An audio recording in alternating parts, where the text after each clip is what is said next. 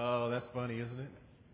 So would you eat the marshmallow or would you wait for the chance to have two of them? Let me ask you this.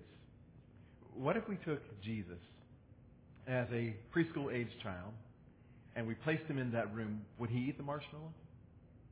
I mean, did Jesus ever get frustrated? Was Jesus ever tempted to get even, to seek revenge? Did Jesus get tired at the end of the day and want to sleep? Did Jesus ever feel all alone? Hebrews 2:14 indicates that Jesus was very human. Hebrews 2:14 says this: because God's children are human beings, made of flesh and blood, the Son, or Jesus, also became flesh and blood.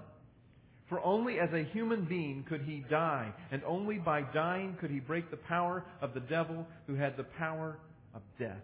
Jesus became very human. He understands our human struggles. He understands and felt our human emotions during his time here on earth. He was very human. This same Jesus that last week we said reigns supreme over everything because he has the greatest name and the greatest position and the greatest authority.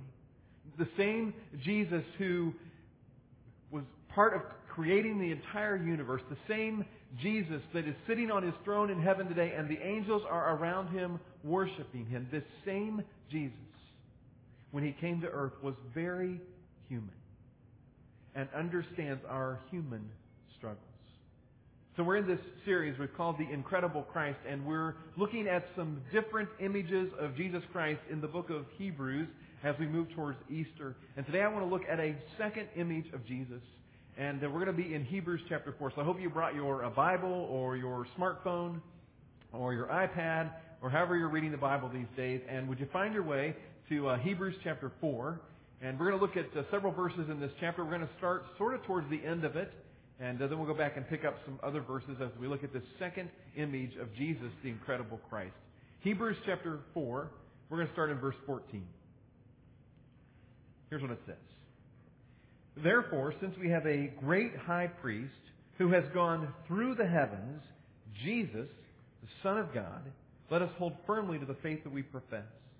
For we do not have a high priest who is unable to sympathize with our weaknesses.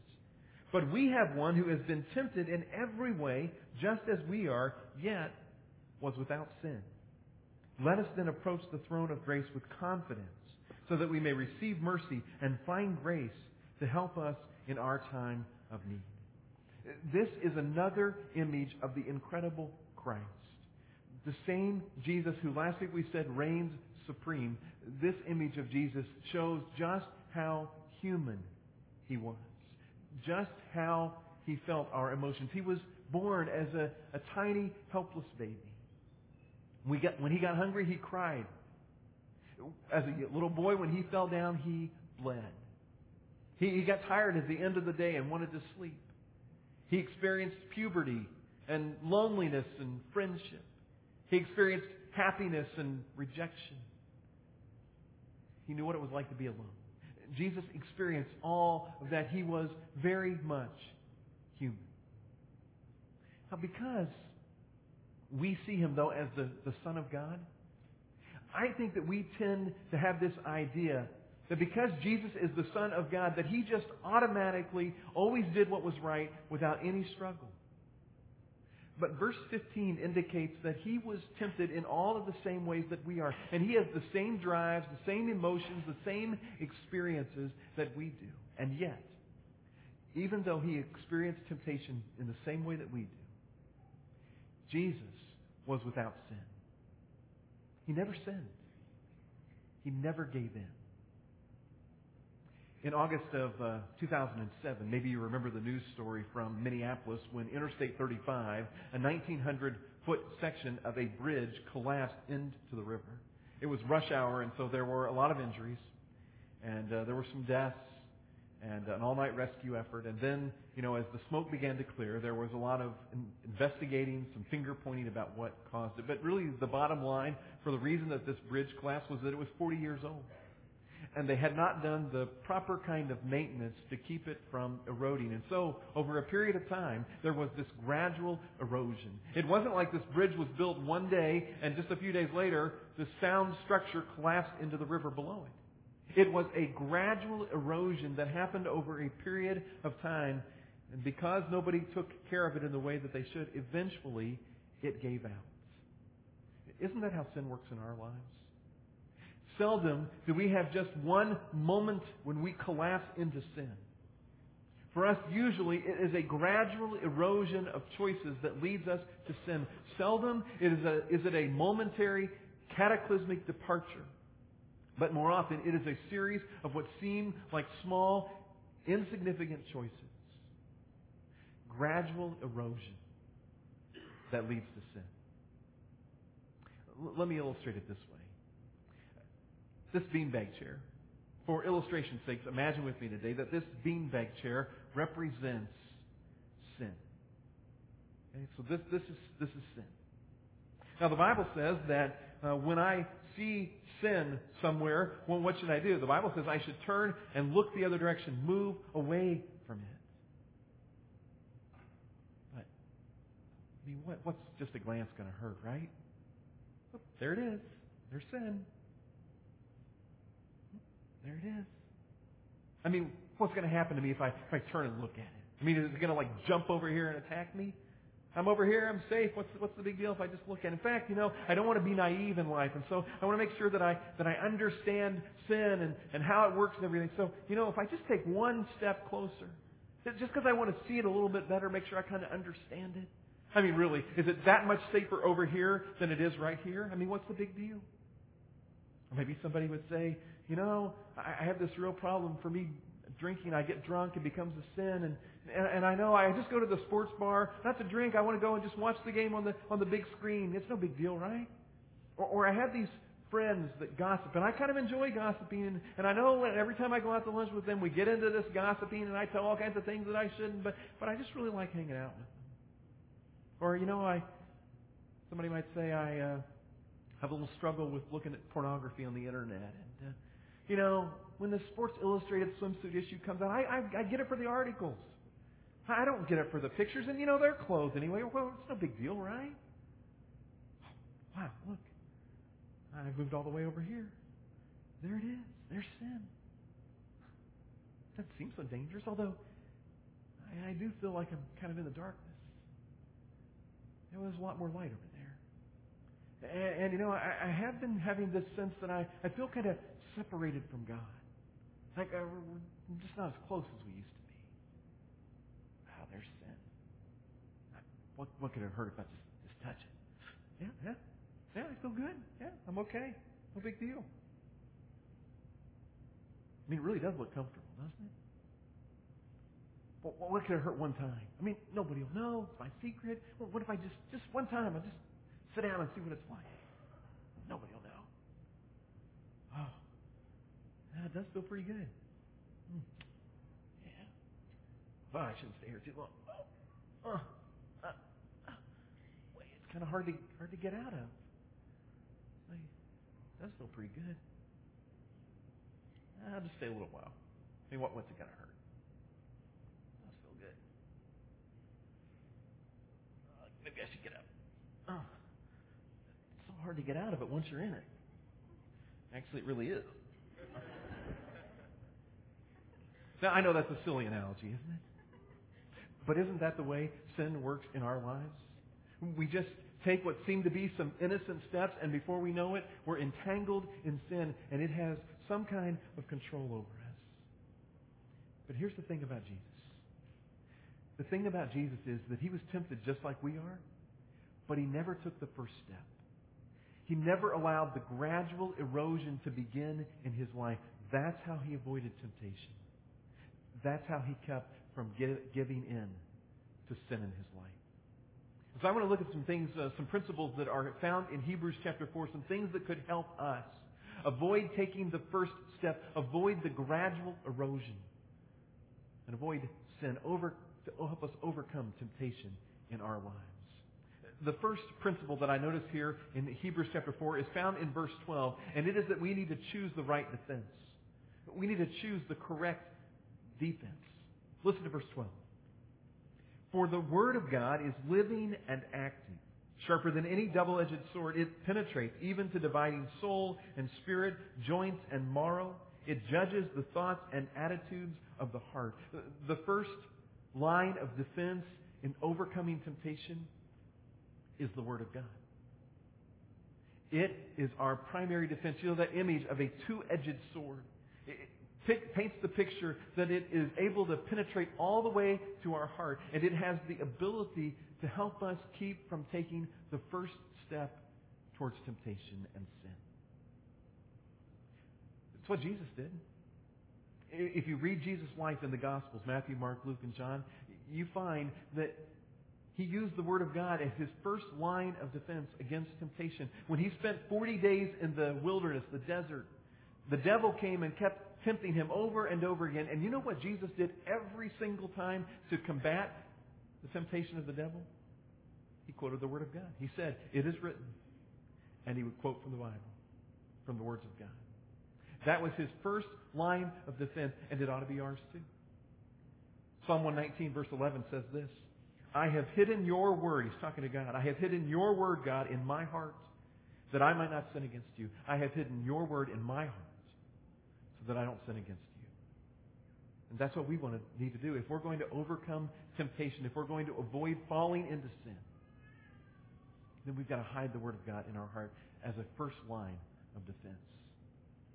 I remember in the years right after Peg and I got married that she was at home most of the time and did some things like self-pampered chef and then later taught preschool. And money was really tight for us. And so when she would get some extra cash, either from me or through some other source, she had a hiding place in her wallet. And it wasn't a hiding place for real long, but for a while I didn't know about it. And she would take a little bit of cash that she had gotten and she would just kind of hide it in her wallet.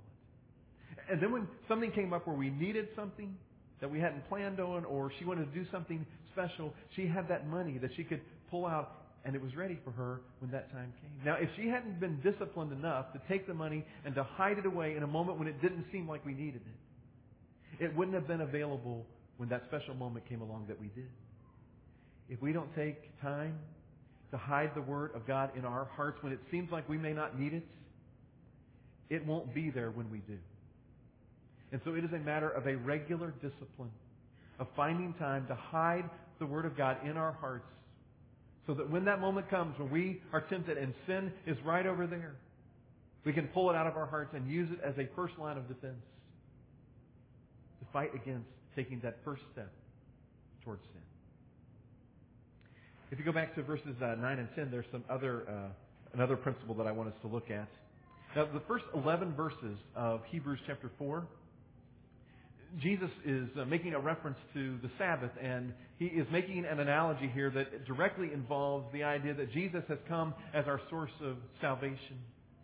But in this reference to the Sabbath, He also makes another point that I want us to see in verses 9 and 10. He says this, For anyone who enters God's rest also rests from his own work, just as God did from us. Let us therefore make every effort to enter that rest so that no one will fall by following their example of disobedience. Here's the principle. Another way to avoid temptation and to keep from falling to sin is to have a healthy margin in our lives. Now, the Sabbath principle was an Old Testament principle, and it wasn't just about the fact that we needed to set aside time to worship God. It was also a principle that God was modeling that we needed to set aside time to rest our bodies. Now, I don't think God's ever gotten tired. I doubt that there ever had been a day where God gets to the end of the day and He says, whew, that one really took it out of me. I don't think God's like an athlete that stands on the sidelines with his hands on top of his head trying to, catch his breath after running for a long period of time. God doesn't get tired, but He knows that we do. And so He modeled this important principle for us of resting and rejuvenating. And He understood that when we get to the point of fatigue, whether that is mental fatigue or spiritual fatigue or physical fatigue, that we, in that moment when we are fatigued, we are more vulnerable, more susceptible to temptation. And so He modeled for us this principle that we need to rest, that there needs to be healthy margin in our lives so that there is time to rest and to rejuvenate, so that we don't find ourselves so fatigued that we become vulnerable to temptation and ultimately to sin. And so we've got to find those moments to rest. Jesus did that. We read again in the Gospels, when you read the story of Jesus' life here on earth, numerous times, often, he would withdraw from the crowds, from the demands of his schedule, from the busyness of his life. He would withdraw from all that simply to rest and to rejuvenate. And if Jesus needed to create margin in his life for that, don't you think we probably do as well?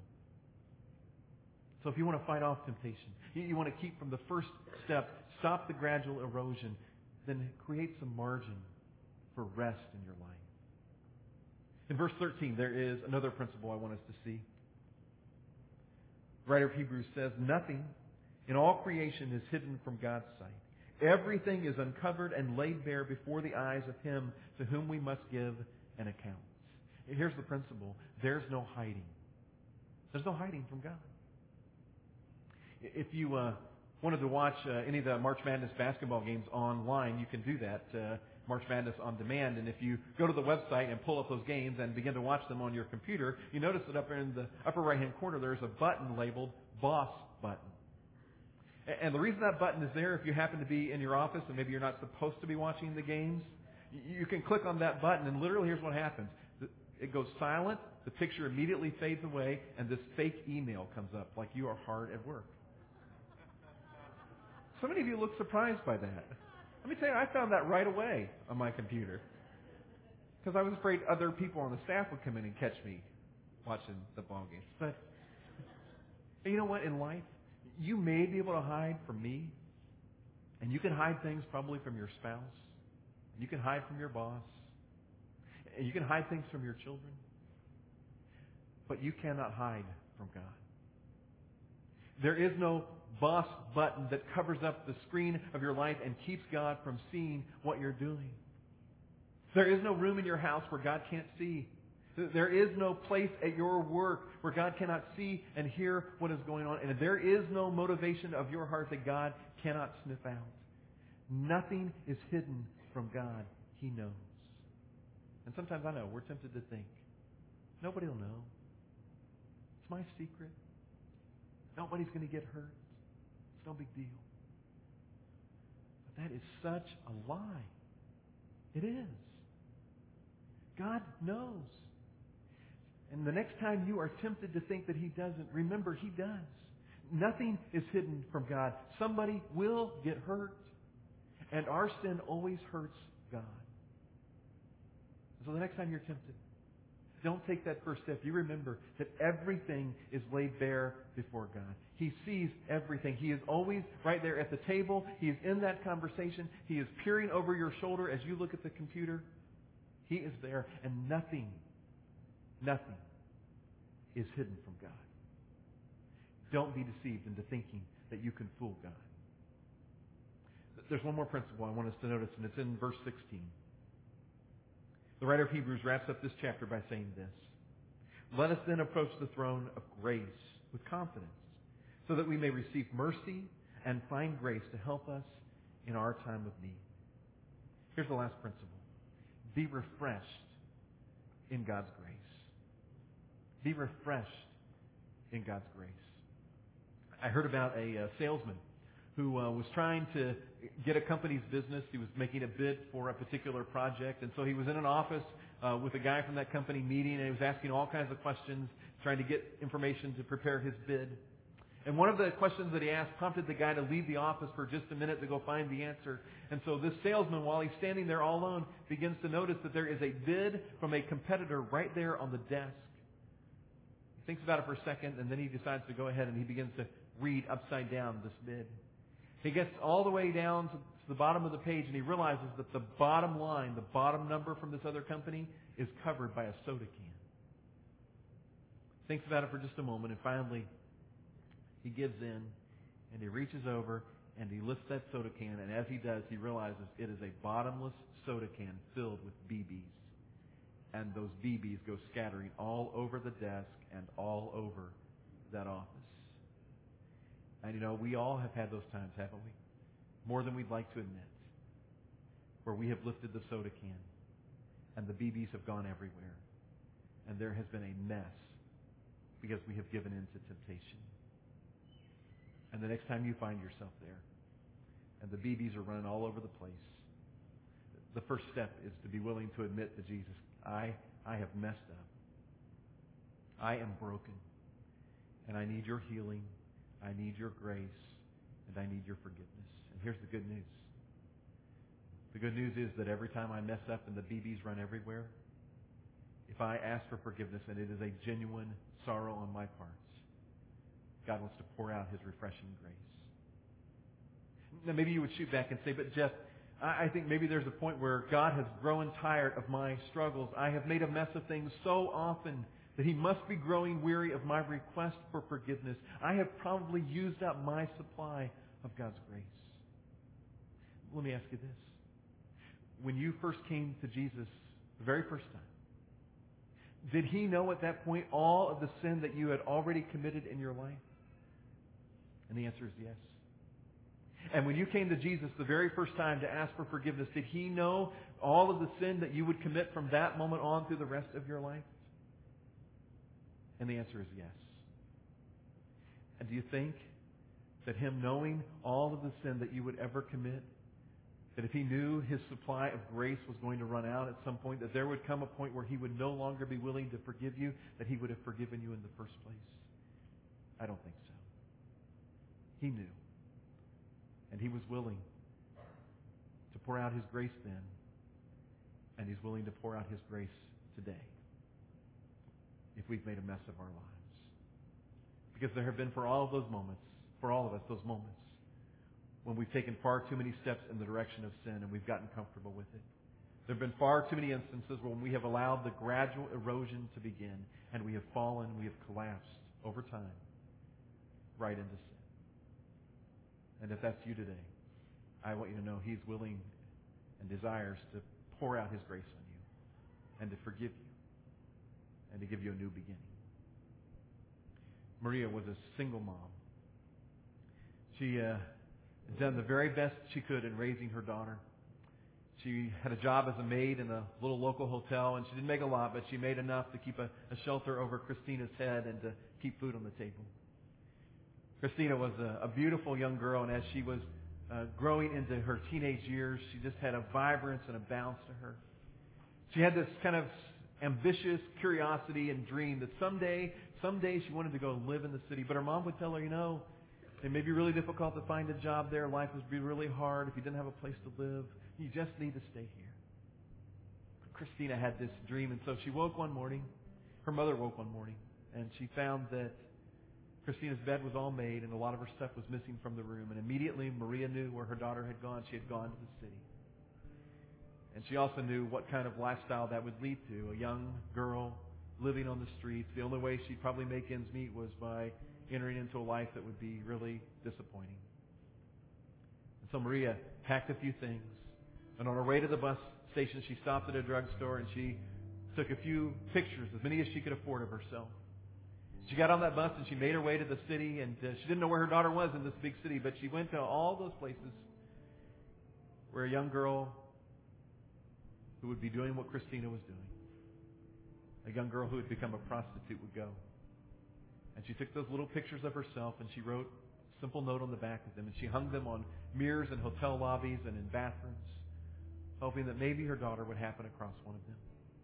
And when the photos had run out and her money was gone, with tears in her eyes, she got back on the bus and went home.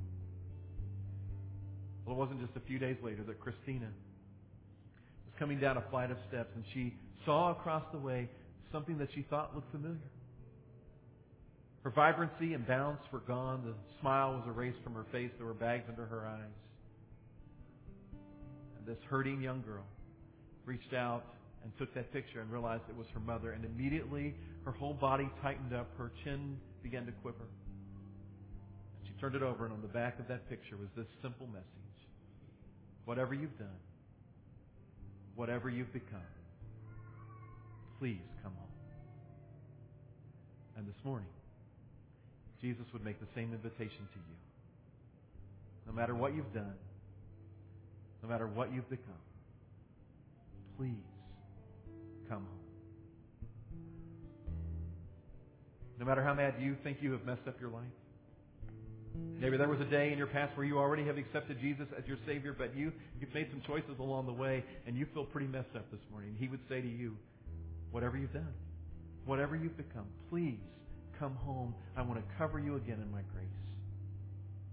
Maybe there are some in this room today. I know there are some in this room today who've never taken that first step to accept Jesus' gift of salvation. He would say the same thing to you. Just please, please come home. And I want you to know this morning that when we wrap things up in a few minutes, I'm going to be standing right down here in the front. And if this is the day that you're ready to make Jesus your Savior, to be refreshed in His grace, I'd love to talk with you. Let's pray together. God, I thank you this morning for the refreshing grace of Jesus that has poured into my life so many times when I've made a mess of things. God, I thank you for this incredible image of Jesus who understands our struggles and our temptations. And God, He has given us such a great example about how to avoid that and how to keep from making a mess out of our lives. And God, would you help us today to avoid that? God, to learn these lessons, to put these principles into practice in our lives. And God, not to take the first step, not to let the gradual erosion begin. But God, just to cling to Jesus and to overcome temptation. God, thank you for loving us. Thank you for the way you provide for us. In Jesus' precious name I pray. Amen.